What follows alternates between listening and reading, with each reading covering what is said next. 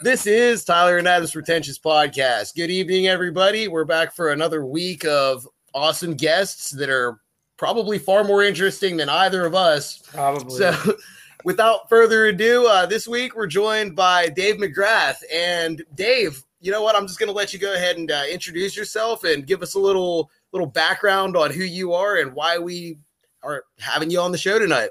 Wow, what an intro! Thank you, man.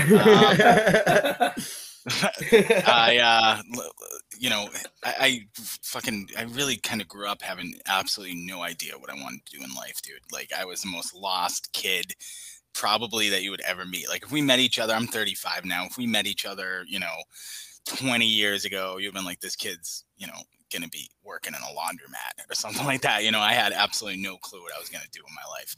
It wasn't until I was 17 after 9/11 to where I was like, I'm not going to sit here and say, hey, this was like a patriotic decision. I wish I could say that. It really wasn't. I was just looking for some sort of direction in life. And then I started going overseas and like feeling that rush of like, going after targets with a gun and like the camaraderie and, going up on the bird and going out with like not with the bird, and then trying to stay alive, and I was like, when I get through with this, I'm never going to have a fucking real job. I'm going to do something that's super cool. And I can never sit in an office. I tried that, I tried just about everything when I got out of the Army when I was 30 to sort of, recreate that feeling, and I could never get it, and I grew up in Boston. I'm on the exact opposite coast of you guys right now.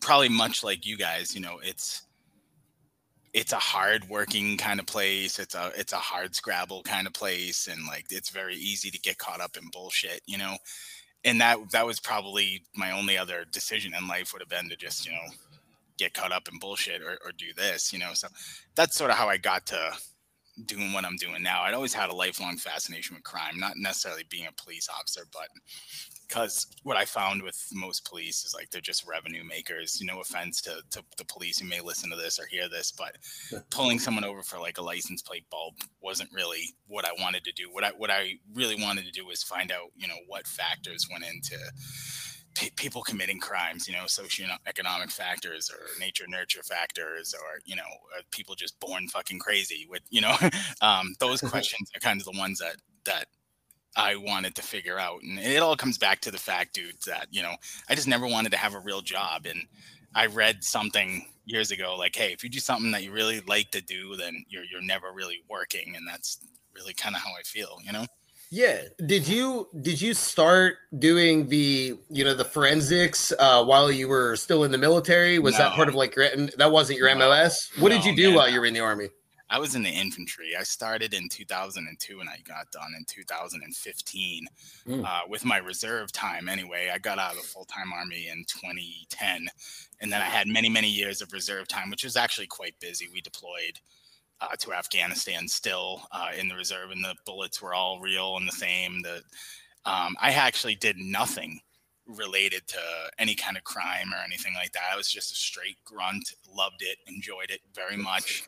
It was pretty badass in its own right, though, man. Yeah, it was fun, man. I was involved in the longest gunfight in the history of the Afghan war. In fact, the 10-year anniversary is next month, where everybody who was involved, who survived anyway, we're all going to get together. And it's like fucking 10 years has gone by already. I feel like it was just yesterday. It was caught, just the quickest aside. We had sometimes you'll overseas, guys with cameras will come up to you and be like, hey, I'm a freelancer. I work with Nat Geo. I work with fucking, I work with, the BBC in England. Can I hang out with you guys and see if shit pops off and if I can get some good footage? And I remember this day was very slow in the morning. And I was like, listen, man, I was in control. I was a team leader at that point. So I was kind of directing him. I was like, listen, bro, not a lot's going on. I'm probably going to go take a nap after I eat lunch. Let's call it a day after this. And then all hell exploded on us. And he was like, I guess I got my footage. And he was like, I remember him after the first suicide bomber hit. Holy shit. You know, there's like, you know, body parts going everywhere. You know, I don't think I've ever recounted this story live, by the way, ever to anybody. Yeah. Thank you for letting us have the honor, man. This is crazy. This is so funny because this is things that like I don't even bother talking to my wife about, because it's like, you know, I'm a big believer in nobody cares. And I say that in the nicest possible way. Like, life kind of moves on, and I feel like that was another lifetime ago, and you got to grow and move past things. But while we're here, whatever. This dude kind of blew himself up, and there was fucking like arms everywhere. There was some legs. Like, I never seen anything like that in my life. And this fucking guy, he had balls of steel. I'll never forget. And I never saw him again. And I wish I could reconnect. Who knows if the guy's even alive? But he said to me, "Hey, where can I post up my camera?" Like, that's all he cared about, you know? And he ended up posting up right behind us. And I'll never forget, man. I think the next day, me and a good friend of mine who's still alive and actually is a Bostonian himself and is doing good things in his life now. I think when we got off our position the next day, because this thing raged on for like 20 hours, they never stopped on us. Like 20 rockets hit our position or something like that, man. It's just amazing that, you know, I did not get seriously injured. I had nothing more than some cuts, and, you know, a bad headache. And to this day, my ears, to this very moment, as we speak right now, my ears are like on fire, burning with, that beep, that kind of, you know, how you get out of the water, you find it, you hear that nothingness in your ears, and that's what I hear to this very moment. So yeah, man, it's no hero bullshit, but, you know, I mean, it is, I guess, a part of my story. It taught me a lot about, you know, who I am. You know, you never know. I don't care about people when they are in their best day. I don't care how you act when things are going great. I want to see somebody when everything is going bad, shit has gone completely sideways, the odds aren't looking very good, and you got to claw your fucking way out of it. That's what I want to see out of people. That's really how you know what people are made of, you know? No, absolutely, man. First and foremost, man, thank you for your service and, you know, going through all of that shit. What, if you don't mind me asking, what runs through your mind when you are, you know, standing or, you know, hiding behind a wall or whatever, and all this crazy shit's going on? Like, what is going through your mind, if anything other than just survival? Well, you know, let me say as an aside, if anybody who's listening to this wants to actually see this take place, there's tons of footage on this. If you go to YouTube, David McGrath. So we can watch this footage. Yes, you can. Oh, wow. In fact, every time I go to the VA to talk about my disability and the things I've done with post-traumatic syndrome, and usually the nurses will actually say, "Hey, do you have a lot of documentation about some gunfights you've been in?" I just go, www.youtube.com. Yeah, because we had this guy with us, you know, like I said, he just so happened to be there on that day. This is the wackiest of all days. It happened on September 13, 2011. So it's 2 days after 9/11, 1 year before the uprising in Benghazi, Libya, which, of course, you know, 4 Americans were killed. The Hillary Clinton and the Taliban were live tweeting during the gunfight. They were literally in a Twitter battle during this. Hillary Clinton was visiting Kabul at the time. So it was wild, man. And I forget where I was going. Oh yeah. What was I thinking? Listen, man, you know, everybody says this, but it's so true. Like, you're such a robot, your training takes over, and you just go on autopilot. You do all these hours and hours and years and years and years of drilling work, preparing for this situation. Right. Situational type. Just 2 days prior, we had done a little quick run through, you know, and there's a saying in war, and it's like, we always say, "Hey man, complacency kills shit." Nothing had really happened in months. We'd had a relatively slow deployment. I was like kind of feeling, you know, I was about to have a new baby. I was really looking forward to going home, being with my really fucking hot wife, dude, you know, and just being back to life. And but we always say, hey, complacency kills. Don't get on that. Fucking be vigilant. And that was a real ass kicker because it came out of the clear blue sky, and you just never know. So it was just, man, I just went on autopilot. I'll never forget. I'll tell this because I said it on my last podcast. I was talking about myself as it relates to a killer that I was investigating, a man that I've been investigating for years. In fact, I've written a whole book about him. That's how much I've gotten into this. But, the first time I ever shot my weapon and killed someone was that day. And, I still think about I was thinking about it this morning on my way to work. What about our lives intersected at that moment to where his life was over and mine continued. And, he was around my age, and the first shot hit him in the left shoulder, and he struggled up to his feet, and the second shot hit him in the left thigh, and then eventually I hit him in the heart, or right above the heart, probably bled out very quickly. In fact, his friends didn't even bother to perform aid on him or anything. They just kind of grabbed his weapon and left him there. And he laid there for the next 12 hours. I mean, I was constantly reminded, but I had to, because, other people, there were Afghan civilians, number one, children there. In fact, 19 civilians were killed in the crossfire, injured too. So that's, your job is to protect human life at all costs, even if it's your own. So, and that's your job, and it's not, exactly what you're signing up for. You can't bitch. Nobody lied to you. You knew what you were doing, So, I mean, I didn't think much of it at the time. I remember not sleeping well for a couple days. Afterwards, I had that migraine of the no sleep. Anybody with kids will absolutely sympathize with this. And then it's weird, man, and we got off that deployment a little bit later. I swear to God, I flew home from Afghanistan. I was fucking doing my dishes in my kitchen like the next day, like a normal person, suburban dad. Nobody would have known, it's weird, man. It's really weird. Even 10 years on now, that's a great Led Zeppelin reference if you don't get it. It's, it's went right over my head, man. Yeah, man. It's just like, I don't talk about it, and it's just another life, bro.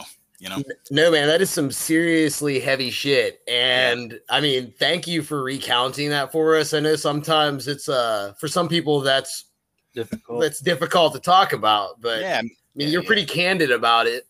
And I listened to your last episode when the young lady was talking about mental health, and like, that's for guys. And I say this all the time. I'll give out my phone number on my Twitter account where I have 20,000 followers, like, all the time. Like, for men, mental health is the last great frontier. And, to me, you're a coward if you don't talk about what bothers you, or if you think it's not manly. Like, the most manly thing you can do. I recently lost one of my friends, another soldier who was a great friend of mine, who just by happenstance happened to live across the street from me. We didn't plan it like that. He just moved in a little after me. I would see this guy every morning on my way to work. 2 children, great job, worked in law enforcement. I come home one day, his car's in the driveway, and I have a Facebook message that I didn't look at telling me that one of our other friends saying, hey, so-and-so killed himself. I'm like, I'm looking at his fucking car. I'm in front of his house. I open the door. There's the bio guys hadn't even been there yet. His blood and his brains were still on the wall. And I'm being candid, and I'll get that deep, because people need to understand that, like, if you don't fucking help yourself, like, your kids are going to go fatherless or motherless. Your family's going to miss you. Like, and I'm not going to call him a coward. I can only imagine what he was dealing with. And I myself obviously didn't ask the right questions, because I saw him through the fence every day of my life, every morning when we went to work. And that morning I came home, and he wasn't going to bed that night. He was done forever. And there was obviously a lot of things going on there that I didn't fucking see. And I told myself that day, no more. Like, you reach out to everyone. If you see somebody who's hurting, you tell them, hey, you can come to me. And I'll say the same thing to your audience. Like, you can put my email in your show notes. Anybody can email me who has something going on, or just wants someone to talk, or if they feel helpless, because especially if you're a man, like, you're not a coward, man. Like, life is fucking hard. You need somebody to pick you up, and then I'm there, True that, man. And thank you very much for, getting, being real about all of that. I mean, like you said, this stuff it's the last great frontier. We don't talk enough about this. And I stated last week, like, that's something that needs to change. Like, I have, okay, I don't know if your neighbor, was it? Yeah, he was basically like literally to the 12 o'clock of my door. Like, his door looked at my door. And he wasn't former service that you know of. Oh yeah, he was prior military, had been in with me. Like, we didn't plan to live across the street from each other. He moved in after me, and I was like, holy shit, dude, we served together, man. Hey, yeah, I remember you, man. Let's keep in touch. And we'd say hello. We obviously had the same schedule, so we didn't connect too much, but I always kept my eye on him, and I know he kept his eye on me. Like, that's what you do for other soldiers, like a fraternity, man. Like, hey, you graduated from my college, or we used to work together, or whatever. It's like a former coworker. You keep an eye on him. Like, if I saw his kids, my kids and his would play together. If I saw his wife, I'd say hello. And yeah, I had no idea. I saw him in uniform every day. He looked like the picture of fucking. If you saw him, it was like, oh, this kid's a fucking badass, man. He's all tatted up. He's jacked. Like, I thought he had the world by the balls, man. You never really know what's going on in someone's head, man. I mean, both of us, Adam and I both we've firsthand experienced, loss due to men's mental health going unchecked. And by the time you realize anything's wrong, it's too late. It's usually too late, yeah. And it's a fucking shame. And it's a shame. Yeah, I agree. And I mean, I'm glad that in these last few episodes, we're starting to talk about this, because I'll be honest, we haven't really gotten too deep up until recently. We've been very, very shallow in our subject matter. And I feel like these last few episodes, we're starting to break through and get into the shit that matters and the shit that's actually important, the stuff that should be talked about. I mean, it's fun to talk to all of the people that, like, thank you all for coming on. Our previous guests, thank you. Like, it's really interesting shit, but it's not often that we get an opportunity to have discussions like this and more heavier topics. Yeah. More taboo topics. It's stuff that people don't often want to talk about.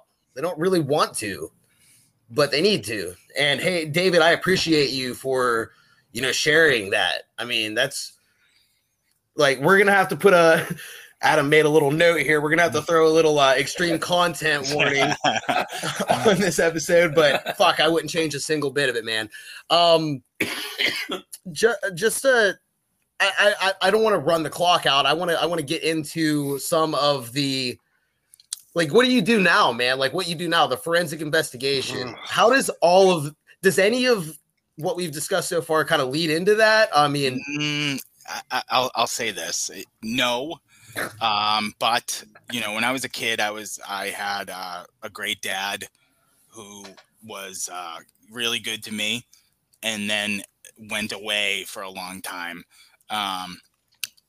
For nothing that he did to me. He was just in the life, and my mom tried her best, but she had two crazy kids, and she would have different boyfriends, and some of them were really bad guys. I grew up getting fucking, my ass kicked. Sexual abuse, frankly. You're gonna have to put the disclaimer on this again, and I apologize. In fact, I get a lot of emails every day since I started the podcast, and most of the emails are fucking they're all nice. But most of them always say, hey man, your subject matter is so heavy, bro, and when I was a kid getting abused, I won't get too deep into it. My abuser is long gone, and fucking forget it. But I kind of always grew up fucking with that kind of shame. When I got done with the Army and I became an adult, I found it hard to fucking have relationships with women, because, and how do I say this without people getting I would just it was hard for me to be normal, because I had all that that just fucks your mind up so much. And when I was starting to think about what I wanted to do with my life, I started to think about stopping people like him. And that's when I started looking into, okay, I'm going to go to school, you know, I'm going to use the GI Bill and fucking get the class. And that's what I did, you know, and I was like, do I really want to be on the street? And like we talked about earlier, you know, most of the police that I saw, while, you know, the vast majority of them put their lives on the line every fucking day, man. And I know how that is to wear a uniform and not be liked and have to fucking go home to your kids after that and think about it all night and go back and do it again. It's fucking hard, man. But, you know, I wanted to get into the, you know, more of the other side of the house where maybe I could figure out how I can identify these people earlier so I can stop them quicker. And that's how I got into forensics, man. And then that sort of just the philosophy of crime, criminology, and, you know, it embarked me on set me down this long path of training in school. And, yeah, I'm still in school, man. I'm still finishing up all these years later because, you know, it's just so much course material, you know, and so much learning about human behavior. But, you know, I didn't want to physically be on the street anymore, but I knew that I wanted to have the impact of at least behind the scenes. And, you know, I started working on some cases and talking about some cases. And during COVID last year, you know, I had worked on one case in particular, which is the first 4 episodes of my podcast, on a guy named Wayne Chapman, who was a man who was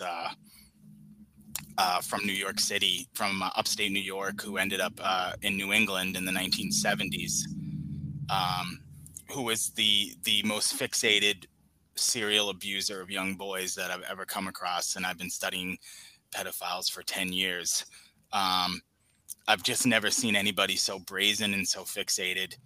And after looking into him for a little bit, I started to just uncover so much of the depth of this one man's crimes, and talking to his victims. You know, it put me down a really dark 5 or 6 year path, man, where, you know, I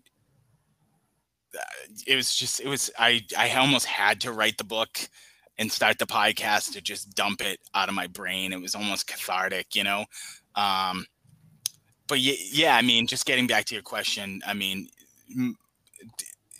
the computer work, the digital forensics, I mean, that's one part. It's you've seen recently with all the cybercrime in the news, like if I can say to your listeners to take one thing from listening to me, is we've had a lot of cybercrime recently with all of the pipelines being shut down, and we're heading towards a cybercrime 9/11 right now. And it's probably, just imagine this scenario. Tomorrow morning you wake up and every bank account in the United States is frozen, and you can't access your money. Or envision this scenario. Every single cell door out there in Washington State, where the prison is, in Pedophile Island out there on McNeil Island, are all run by electricity. If it all gets shut down tomorrow on the internet, which could absolutely happen, I mean, anything's possible now, and all those doors open, there's going to be nobody to stop them. We're going to have mass hysteria in the streets. Forget about the rioting that you saw last summer. That'll be nothing compared to what happens when people can't get access to their bank accounts. Red lights don't work. Green lights don't work. Yellow lights don't work. Nothing works. And that's where we're headed towards, unless we all get serious about understanding that we're being infiltrated and destroyed from the inside out by cyber criminals. And it's the most important threat that we face right now. Our president comes on every day, and I don't care where your politics lie. I forget about that. It's not a Republican or Democrat thing, because Donald Trump didn't do anything for this problem either. And says that our biggest problem is white supremacy. I mean, that's so far off the mark. I mean, while Russia and China destroy our infrastructure on the internet right now. And just imagine if every cell door opened tomorrow, what would happen in this country. And that's where we're heading towards. We didn't wake up about terrorism until 3,000 people fell out of a skyscraper in the middle of New York City. We can't wait until shit gets that bad this time. So I hope people understand that.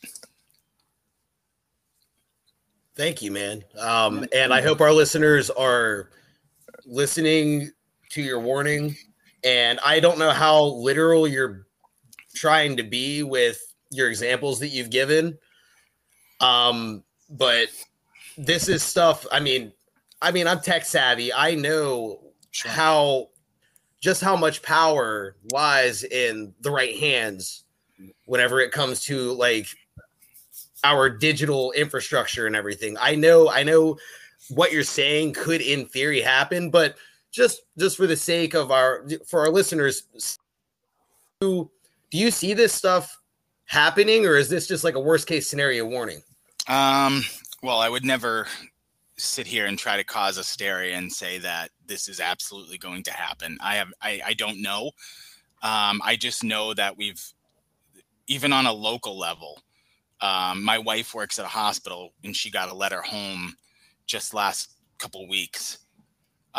Just so you know, and this came from the CEO of her hospital. Just so you know, we were hit with a ransomware attack. We paid this much money. Blah, blah, blah. Everybody's medical information was completely locked down. You had no access to anything. And that's just one hospital in one small city outside of Boston. Imagine if that was every hospital in the United States simultaneously, what would happen? I mean, we would have no function. Imagine going to an emergency room. I'll give you a perfect example. One of my first deployments was humanitarian aid down to Hurricane Katrina in 2007. I never saw anything like that in my life. You dialed 911, the number was disconnected, man. The whole entire system just completely fell apart. There was nothing you could do. You couldn't get an ambulance. You couldn't go get water. You couldn't go get bread. You couldn't go get bread. You could do nothing. And that was from a simple levees breaking and a hurricane. And again, I would never downsize it because I never saw anything like that in my life. God bless those people. But imagine what would happen if a cataclysm of that came together on the internet, when everything is run by the internet, man. If you go to the ATM tomorrow to buy your kid's formula, you have to put your debit card in. If that debit card is worthless and that ATM is worthless and you have to feed your kid, what lengths would you go to make sure that your kid got fed? You know what I mean? Yeah. And I don't know if that's going to happen, but we have to understand that the battlefield is now shifted. China, Russia, our real adversaries in this world, have completely shifted their focus to cyber. Everything is cyber. They're not going to be invading us from the shores. They're going to be creeping into your bank account and slowly bleeding you and slowly killing us. And the slow kill is the dilapidation of money, resources, power, electricity, things like that. The very basic functions that you need to run your life, never mind run an army and win a war. So I would say that if you ask me if they're going to happen, I don't know. But if you ask me, David, are you pessimistic or optimistic? I would say I'm extremely pessimistic. So you're basically saying that, and I mean, this is all really insightful and it's something to think about. I mean, just as a whole, whether or not the extent of it, like that's the variable here. But do you think that it would be kind of like how you're explaining it, with the sort of, we don't know that it's happening until it's already happened? Like by the time we realize there's something going on, they've already done A, B, C, and D to prevent us from being able to have any from it. Well, let me ask you, did we know that we were under a terrorist attack? Did we know that Mohammed Atta had already boarded a plane from Portland, Maine to Boston, Massachusetts when he was doing it? Of course not. We didn't know Mohammed Atta had done that until the towers had already fallen and 3,000 people were dead, until we pulled him out of the wreckage and matched up dental records to FBI watch lists. So no, we won't know until we're standing in a pile of rubble who exactly it was. Now, we all had our theories. Most people who were in the know pointed to Osama bin Laden's gang, and most people in the know, like myself, will probably point to Russia or China. But A, B, C, D, all the way down to X is going to be fucking happening before you know what it really is and who's really behind it. And that is terrifying. Yeah. I just want to close out my bank account and bury all my assets I know. in the backyard. A friend of mine was just saying that to me yesterday. He's like, dude, after talking to you so much, man, I invest in gold and I keep that shit under my blanket. And that's another thing. Everybody's excited about this cryptocurrency. And I have many, many, many friends who are all about crypto, and that's great. But what happens when they shut down your internet money? What the fuck are you going to do then? because I don't care how strong the blockchain is, and I know this is real geek talk. No, but, I am I'm an avid proponent of cryptocurrency, but I want to hear your take on this, man. It's all great, man. I'm all for it, but you have to understand two things. Number one, the government is not going to let you fuck around with anything else other than what they tell you can fuck around with. So otherwise, because eventually they're going to shut you down. Eventually, cryptocurrency is going to go away. And the only way I know this is because of history. We change when, literally the people still call it pounds in England because you could go and get 10 pounds of gold, and that's how much it cost for a pack of cigarettes. It was literal pounds. And and we switched here from the gold and the silver to the cash and the quarters and nickels because that's what the government wanted to do. It was an easier way to tax. And it's going to be the same way with crypto. That's number one. Number two is that the same guys who hack, they're these threat actors, these hacktivists, and whoever may be, are just as smart as the people who designed it, and to think for 1 second that, and I hear this all the time from crypto people, because I have this discussion often because they know what I do for work and they'll talk to me about it. And cybersecurity is a small portion of what I do, but it's getting bigger and bigger every day. And I just tell them that nothing is unbreakable. I mean, we had a company called LifeLock. I don't know if you remember this story or not, guys, but there was a guy in the commercials had his man. Yeah, he would go billboards and say, "My actual social, my blockchain is so secure that I'm going to put my fucking social out here." And what happened? Somebody in Indonesia bought a boat with his fucking credit. All right, yeah. So give me a break. Nothing is secure. These guys are really, really smart. They're well-trained. They're well-funded. Doesn't this sound a lot like 9/11? They're incredibly well-funded because the governments of these foreign countries back them and go, hey, you guys are not in uniform, but you're going to work for us. You guys are the geeks. You're the best geeks, and you're our geeks now. So. Yeah, no, I mean, Russia is well known to have like armies of government funded hackers and stuff. I mean, just within the crypto space alone, I have seen 3 or 4 projects that were seemingly, impenetrable. Somebody put a back door in, like one of the programmers that did an audit. They did a software audit and they were in on it, and, they got taken for millions. So I understand what you're saying, that it is not like, it's not, ironclad. There are backdoors and there are people that are smart enough to get through it. My take with crypto, and not to make this a crypto focused conversation or anything, but I think of it more as, do I think it's going to be the future? Maybe, maybe not. Depends on how you want to look at it or where you stand on the argument of it. But I look at it as more of a speculative thing. I'm an investor. Exactly. And I mean, I do appreciate the security of it as a whole. Like, I mean, nobody's cracked Bitcoin yet. There's nobody that's really cracked Bitcoin. You can't really break a wallet unless you have that seed phrase. Right. But no, you're right. But I mean, it depends on who you're talking to. You obviously know a little bit more about this than the average Joe, including myself. I'm not going to sit here and try to go toe to toe with a forensic investigator that likely knows a lot more about what he's talking about than I do. But I mean, hey, I appreciate your input on it nonetheless, man. It's interesting to hear everybody's take on it. Yeah, I mean, I think those things haven't happened yet because the motivation has not been properly formed yet. It's not for any sort of security that's any better than, say, Goldman Sachs, which is hacked once a month, or the Bank of Davos, which is the bank that runs the entire world, which is hacked constantly. And again, I hope it doesn't happen. I'm all for crypto, by the way. I am not a crypto denier or anything. It's just anytime I see something that seems, I mean, we just saw it with the GameStop thing. I mean, I don't know how much you guys followed that, and I don't want to get too off. Oh, yeah. But I rooted for that like a motherfucker because I root for the peasants because I am a peasant. And when the peasants rise up, I think that's a good thing. And what happened? The whole entire breadth of the federal government fell on top of those people to protect hedge funds. And the minute that hedge funds get hurt or the big money banks get hurt, it's going to get shut down. And there's no way around it. Yeah, Robinhood famously just stopped trading. Mhm. It broke a bunch of support within their ranks because they did that, and it just shows you that they only let you play until they begin to Right. lose. It's a big game, it's a big club, and you ain't fucking in it, and neither am I. You know?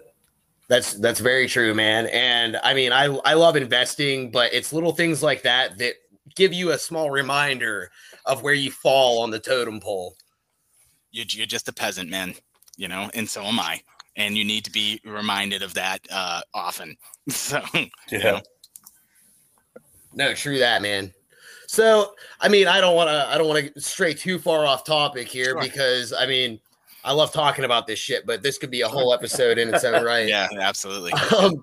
Like you say, Yeah. aside from the cybersecurity side of things, like, do you mind kind of trying to paint a picture of like some of the other stuff that you've done or deal with? Sure. So let me tell you about the absolute greatest career field that you could get into right now. For anybody who's listening to this who might be on the edge or trying to think about a new job, maybe you guys are. And if you are, great, please talk to me offline. I'll help you in any way I can. Digital forensics is, and I'll take 2 minutes.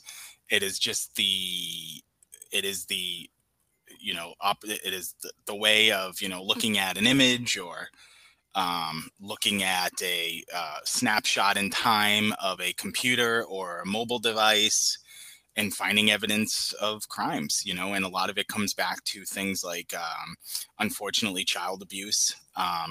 You know, you have to understand that, you know, if you have an iCloud account or something like that, you know, somebody who's good in forensics can probably, you know, if I took your iPhone right now and you bought an iPhone 12 years ago, I can probably find every picture that you've ever taken. Nothing is ever gone. Nothing is ever gone if somebody knows how to find it. So I do a lot of, yeah, I know. Well, you know, for most of us normal people who don't do anything outside of the law, you know, nothing to worry about. Right. Or, you know, you're just a little worried about those party pictures from 10 years ago where you were vaping, you know, the weed when you should have been or something, you know? So I do sometimes stuff like that, you know, companies will come to me and say, hey, you know, we want to look into the internet history of certain people, or we want, you know, it's not always just, you know, kids or anything like that. You know, I don't do anything like that. It's just, you know, it's really interesting, you know, and I'll talk in generalities, the sort of heroic work of people that you'll never know their names, never see their faces, who do a lot to keep kids safe. And that's really, you know, my main passion in life outside of my own kids and a couple Boston sports teams is keeping kids who are just like me, who, you know, were kind of like weak and, you know, safe and safe from predators, man, you know, and it used to be, as I outline, you know, I have in my podcast and in my book, you know, it used to be, you know, people who wanted to hurt kids would gather, you know, at public parks or, you know, lure kids away. And now they all congregate on the internet, you know, and it's the world's biggest crime scene. It really is. Every day that I open my computer, I think that to myself, like, this is the world's biggest crime scene. It's just happening everywhere. You know, and we have a major problem in this country with human trafficking, sexual abuse of children, men and women. And if I can do just a small part to keep kids, you know, safe, then, you know, I'm going to go to the ends of the earth and fucking die trying, you know? So anybody who's out there right now who wants to make a difference and, you know, doesn't want to get physically dirty and has some tech skills, I would absolutely recommend looking into that career field because it is incredibly rewarding. On the other side of it, you know, I do a lot of criminal, you know, trying to predict criminal behavior in people. You know, to piggyback on that, you know, about 6 years ago, I saw a documentary about a young boy in Lawrence, Massachusetts, who disappeared from a public pool in 1976. That would have been 9 years before I was born. I saw the documentary and I was incredibly struck by this young kid who went missing. And I immediately needed, I think I'm on like the autism spectrum, because like when I get a hold of something, sometimes I can't let it go until I get to the bottom of it. This young boy was disappeared and was never found to this moment, as we sit here in 2021. And I needed to know everything about what happened to this kid. And the woman who made the documentary was a childhood friend of his, and I purposely never ever spoke to her. I needed to find my own information, and that took me on a 6-year odyssey. The main suspect in the case was a man named Wayne Chapman, who was a serial pedophile in the New England area. If it was just that simple, I think I probably would have let it go long before. But what I uncovered by going through and talking to everybody who ever knew him, the police who worked on the cases, the victims, talking to the victims was just, I mean, a lot of these victims went on to offend themselves. I just can't even tell you the amount of how this man destroyed these kids' lives and then future generations of kids' lives by turning these kids into predators that he predatorized. So I don't even know if that's a word, but we just created it.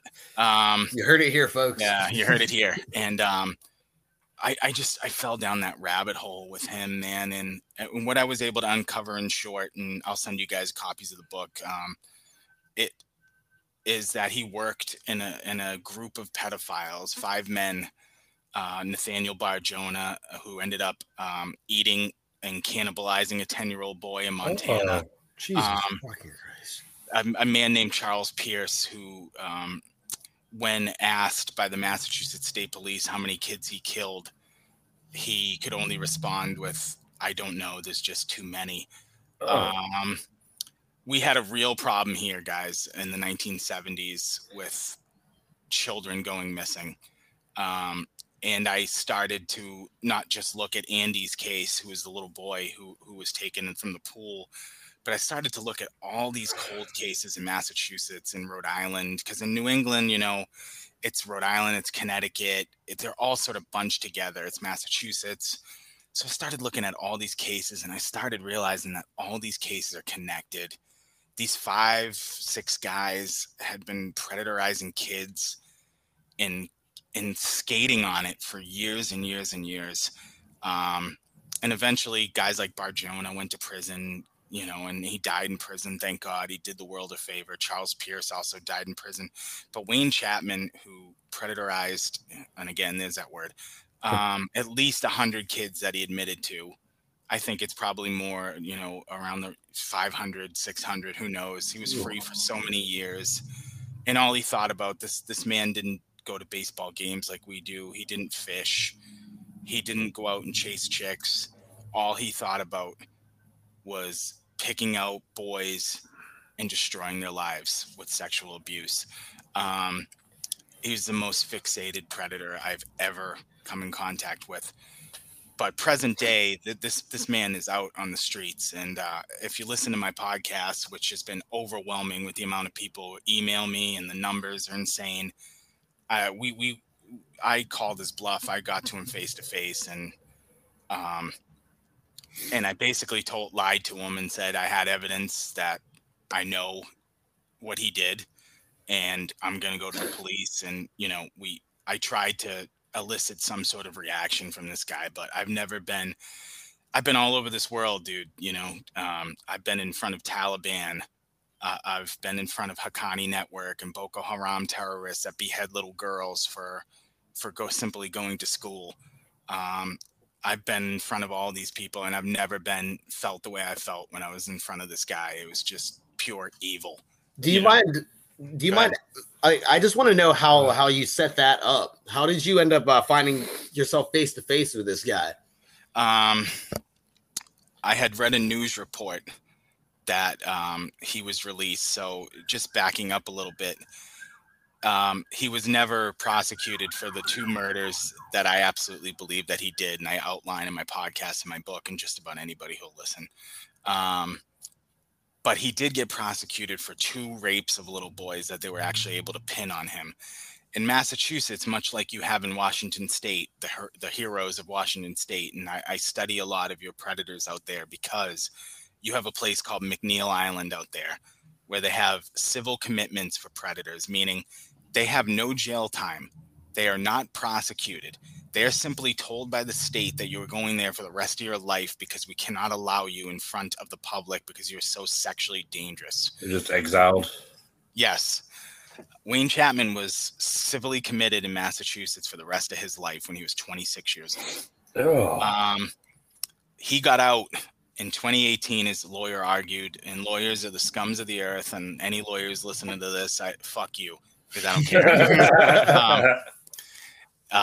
And he got him out, and I've spoken with the lawyer in depth, and he's a piece of shit, and I go into that, but and I read a news report that he was going to be sent to a homeless shelter in Boston. I grew up in that neighborhood. I knew that shelter well. I know that they kick people out at 8 a.m. and make you come back at 5. I knew exactly what street corner he'd be standing on, so I was waiting for him the very next morning. And I basically called his bluff.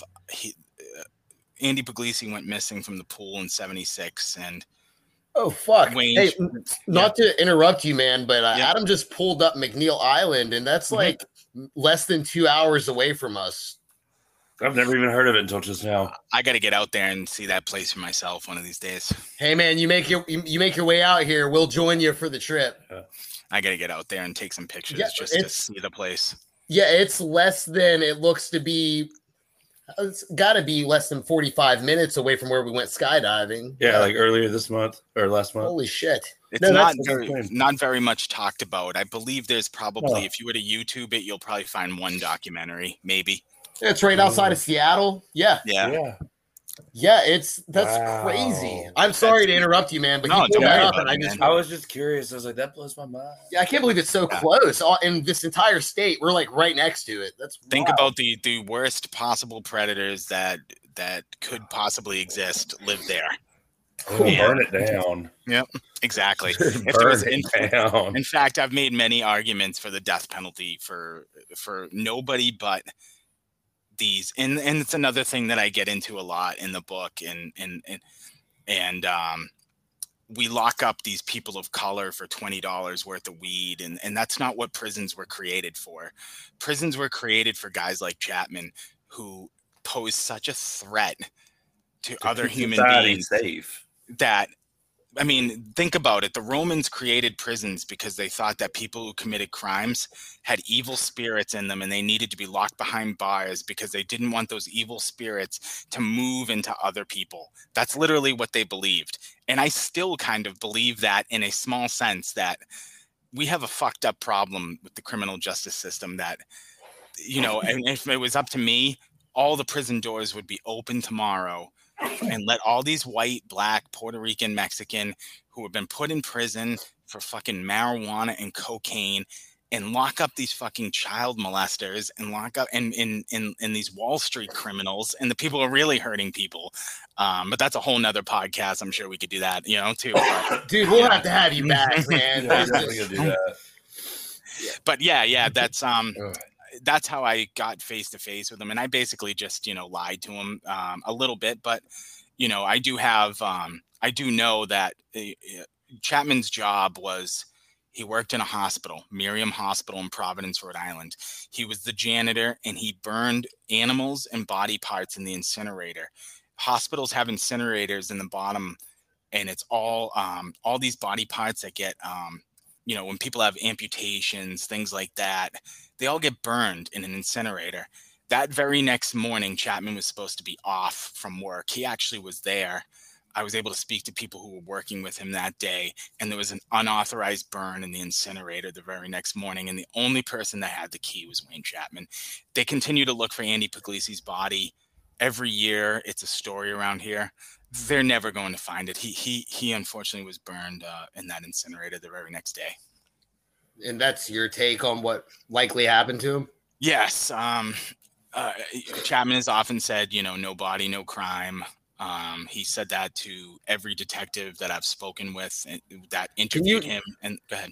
Could you repeat yourself? We lost you for just a second. We had like a signal drop or something. No problem, man. all the detectives I was able to talk to, and you can listen to my podcast, that they've come on live with me. And we've talked about how many times Chapman would say to them, if you guys have no body, you have no crime. His IQ was somewhere in the 80s, but he was a very smart criminal. And he knew that if they never found Andy's body, they would never be able to place him at the crime. He would never be able to pin a crime to him. He was at the crime scene. Many, many people picked him out. In fact, there were 5 pedophiles at the pool that day. The story is so deep, man, and we could never cover it. It took me 5 episodes to cover everything, and I still feel like there's more I could say. We had a huge problem here in Massachusetts with children getting victimized and sometimes murdered. This state, this is where NAMBLA was created, the North American Man-Boy Love Association.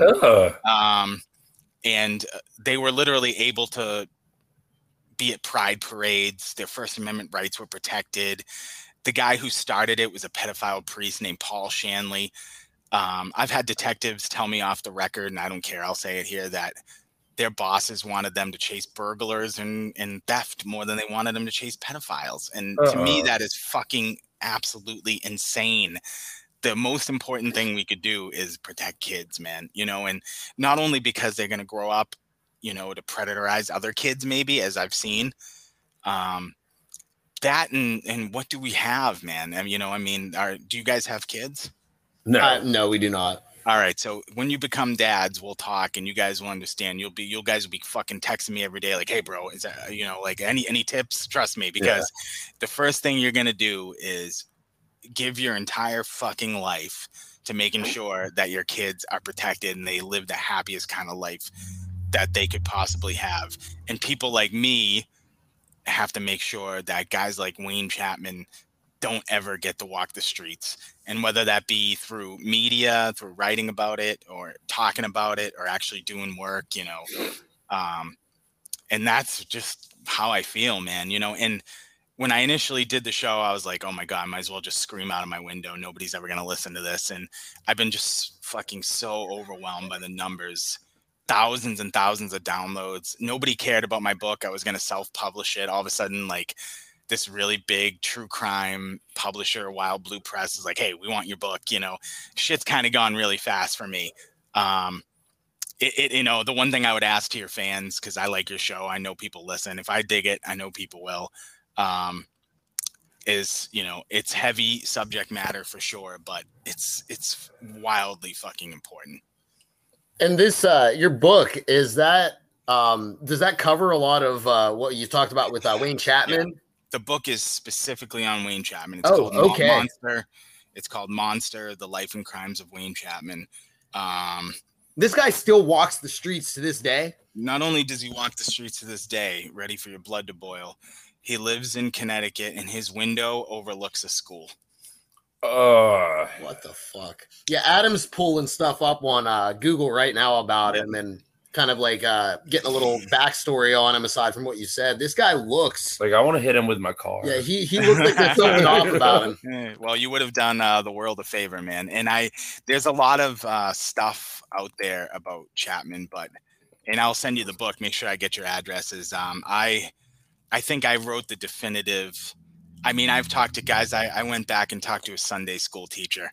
Wow. I've got stuff in there that, and it's so intertwined with other people who killed children, because he was very good friends with, like I said, Pierce and Barjona. And if you're going to do some backstory on them, I would implore you to Google them. These guys were friends. These guys knew each other. They were behind prison walls together. Last story I'll tell you on Chapman. He was pulled over in 1977 in Waterloo, New York, after Andy Puglisi went missing. Sergeant Tony Vatter of the New York State Police is the one who did the vehicle stop. He found 150 pictures of nude boys, and that was on Chapman's dashboard alone. This guy couldn't take a drive without having naked kids, Polaroids on his dashboard. They found camera equipment in the back. This guy was a janitor. This was the most up-to-date, state-of-the-art camera equipment you could find. There was money behind him. I go into how he was creating child pornography and selling it around and being backed by people who are also into it. It's so much more than just a freaky child killer who's just a fucking scum of the earth scumbag. He was well connected, intertwined with a lot of people. And it's a story that I hope many people will hear, because nobody ever knows. I'm telling you, man, these people masquerade as janitors, as school teachers, as gym teachers, as baseball coaches. Nobody ever sees them for who they truly are, except for their victims. That is so fucking crazy, man. Yeah. I'm not gonna lie, dude. I had no idea where this was gonna go. Right. Whenever we sat down. Flabbergasted myself. Yeah, this is just. I mean, it's fucking media gold, but I mean that does like, this is a really awesome episode, but I just hope that like this is helping further your agenda of like making shit like this, you know, more recognized. Yeah, you never know. Somebody who's listening could be like, "Hey, wait a second, I can connect these dots here." Yeah, this is just, you know, this is. And I'll tell you, that's the most rewarding thing about so far the first 5 episodes that I've done, or 6, is the amount of people who email me and give me tips about other cases. Like, the public is so awesome, you know, and people are so good-hearted, man. They're so good they want justice. They want the right thing to prevail, you know, and they'll email me and go, "Hey, how about this guy, or how about this guy, or how about this, or how about that, or I saw this, or I knew about this, or this was the rumor in my neighborhood." And I can assure you, anybody who's listening to this, if you email me and talk to me about something like that, I will look into it as much as I possibly can. I'm a honey badger. I got a lot on my plate right now. I had a woman who recently emailed me about her father disappeared in 1972, and she doesn't think anybody ever paid attention to the fact that she called out who her father's killer was, and she didn't get any justice, and she never saw the body, and he didn't even get a proper burial. And I'm working with her to see if we can get some answers on it, you know. And there's anybody in the public like that, I can assure you that, you know, I will at least absolutely hear you out. So this is truly your life's work. My life's work, man. Yep, all I do. So incredibly fascinating. This has got to be really stressful, man. I mean, I don't know what's going on in your head whenever you're dealing with all this. And do you ever have fun? Yeah. How do you decompress? Of course. I like to fish. I have 2 little boys who are like super fucking, you know, rambunctious. You know, they're 7 and 2. Oof. And like, I was just at the Y with my 2-year-old, and we were swimming, and you know, I can be really like blend in and be normal and just like you wouldn't know anything. You know, I'm just a suburban dad. And I talk about this in my podcast, and it's true. I'm always looking at people. I'm always when people walk by me, I always think the worst, you know, and I know that's not the right way to live life, but unfortunately that's just what's in my head, because I study the worst of the worst, and people are really awful. You know, our founding fathers were so brilliant. They knew that we had to create a system of checks and balances. And do you know why? Because human beings can be corrupted. Human beings are bad. They lie, they cheat, they steal. Sometimes they even murder. So one person cannot have full absolute power. And that's why they were so brilliant. And that's a great microcosm for just human beings. So, you know, I always, you know, I'll drop my 7-year-old son off at school sometimes, and he goes to school right next to a big wooded area. And I know that a guy like Wayne Chapman, who I outline in the book and the podcast, used to always lure boys into the woods because he would go up to them and say, "Hey, I lost my dog. I can't find my dog. He's a poodle. I have a little girl at home. She's only 5 years old. She's going to be really sad if I can't find it. Can you just give me a hand? I'll throw you $5. Can you just help me look for it?" And that's how he would lure boys away. And then he would do what he did to them and destroy their lives, shatter their psyches. And sometimes they wouldn't even make it out alive. And I just think about my own little boys. If my son, my oldest boy, if somebody came up to him and said, "Hey, I lost my dog. Can you help me?" Like my son would be the first person to volunteer to help. And I think about that when I drop him off at school and when he's not with me. And do I ever have fun? Of course, man. I'm the biggest goofball in the world, man. I like to party as much as anybody, but I'm also keenly aware that this is not a very, for the most part, or for the small part, I should say, it's not a very nice place. And that 1% of people who might be the most evil, I focus on them probably more than the other 99%. I'll leave it there. Hey, man, it sounds like you take your work very seriously. And I mean, I have a great amount of respect for what you do. And it definitely sounds like this is not a 9 to 5 for you. This is literally your life. This is like, day or night, almost to the point of waking or sleeping. It sounds like you almost live and breathe. It's definitely the first time we've ever had a career on our show. Yeah, this is just I don't know, man. It's a lot to take in, and I can't wait to read this book. Like I'm looking forward to it. Excited about it. It's due out in September. I'll send it to you guys probably late August for sure. I'll write something in there for you, definitely, for sure.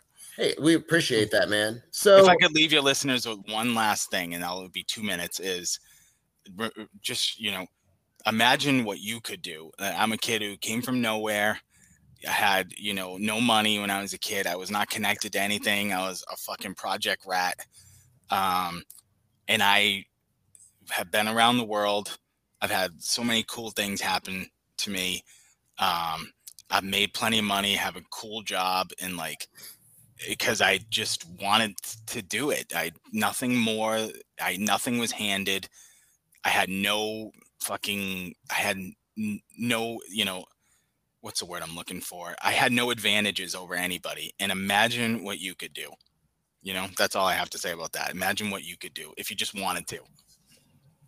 Hell yeah, man. I need some more motivation in my life, but oh my God, that's inspirational stuff. I'm not even being sarcastic. It really is. I'll be honest, dude. I wish that I had a fraction of the motivation it seems that you carry. I can't imagine how meticulous and just persistent you have to be to have, to do what you do and to have achieved what you've managed to do. I mean, fuck, you tracked this guy down, this Wayne Chapman guy.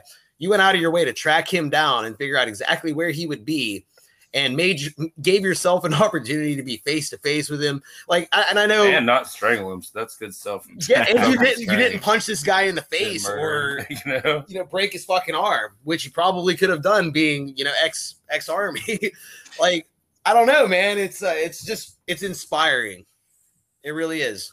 I appreciate it, dude. I really do. I would say to anybody who's going to listen to the podcast, it's Wayne Chapman is just one of many. There's many, many, many more episodes to go, and there's unfortunately many more people that I've come face to face with, or I've become obsessed with, and many more details I've been able to uncover about so much more stuff. So there's so much more to come, dude. Do you want to plug your podcast, by the way, man? That way, yeah, man. It's called Monster Podcast. I'm on the Law Enforcement Today network. I am on iHeartRadio. I am on Spotify. I am on Apple. I'm started on Anchor and then got picked up by a network. So again, imagine what you could do. I started with no listeners, fucking just yelling out of I could have yelled out of my window and more people would have heard me. And I got picked up very, very quickly. So it's all there. It's been overwhelmingly successful, which is wild. But I think the genre, people are just so interested in true crime, man. It's consistently always the highest rated shows. In TV as well. The documentaries do insanely good. I'll say one thing about my show, listening to other true crime podcasts, I feel like they just read from Wikipedia and they just give you the rundown on the case. And it's like, okay, goodbye guys. Thanks. You heard it. And I try to give people, every one of my episodes, I usually talk to somebody who is directly involved with the case. I want to go right to the source. In future episodes, I interview victims' families, reporters who worked on the case, detectives, the law enforcement officers, everybody who was there on scene. That's how I wanted to be different. I could not just do a rundown. And if it's something that's a multi-parter, it's somebody I directly looked into myself. I did this research. I went there and saw them. You know, I'm on the ground. I've been looking into it for years. So it's really, really detailed, in depth. A lot of them are multi-parters because I can't put out a 3-hour podcast. Nobody will listen to it, you know? So the whole season's recorded already, 10 episodes. Season 2 will be in October. And yeah, I'll just fucking keep on keeping on, man. I'm going to make a film, I think, eventually too. So, nice. Or a documentary, not a film. I'm going to make a documentary, and there's a new case that a new person, much like Chapman, who I've become very interested in recently. So, yeah, stay tuned, man. Hell yeah, man. Hey, I just got to say, dude, you are extremely interesting. You've had me on the edge of my seat literally the entire time we've been talking to you. Thanks, and man.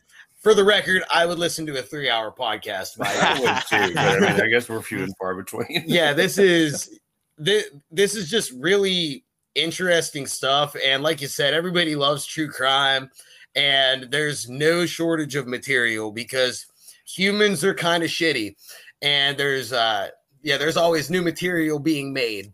So I don't think you'll ever run out of content, man. Shitty people to investigate. Very true. But yeah, right. Dude, we're gonna have you back again. I feel like we could go another 2 or 3 hours easily and just be running strong. So if you're cool with it, we'd like to invite you back. You message me anytime, I'll be there, brother. Thanks, man. You're awesome, man. Hey, Thanks, man. You know, I'm sure it's getting late over on the East Coast, and you know, Adam's voice is shot. I really can't talk. I commend this guy for even struggling through this tonight, but he's here. He showed his face, and it's my apartment. It is your apartment, but you didn't have to sit here for the hour and a half we've been talking. But yeah, I think we're gonna wrap things up, David. But this has been really awesome. And with that being said, do you have any final thoughts that you'd like to give to our listeners? No, I appreciate you guys giving me an hour and a half of your time. I'm a fan of the show. If you're interested in, you know, the worst people of society, come check me out. And of course, you know, if you're having mental health struggles or you need someone to talk to, you email me or hit me up on Facebook anytime. Absolutely anybody. And you're a coward if you don't. And we'll link your contact info. I'll have to get your direct email. That way I can drop this into the description and everything and make sure people have a means to reach out to you, man. Thanks, guys. Hey, thanks, Dave. Yeah, you have a good night, man. And we'll be in touch about those books because I want to read this. Same. Anytime. Thank you, boys. See ya. All right, have a good one. And hey, guys, that was Dave McGrath, forensic investigator, and he just schooled us on some really crazy shit. I mean, pardon my French on that, but I did not expect any of that. Adam, what was your take on all that, if you can even talk?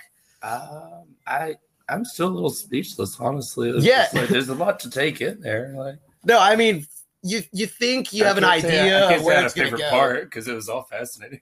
you think you're going to have some idea of where this is going to go whenever, okay, we're going to talk forensic. No, it was left turns. We're going to just be talking about, you know, crimes and stuff. More but turns. You don't really think about where that's going to go. Yeah. And that's not the direction I thought we were going to take this tonight.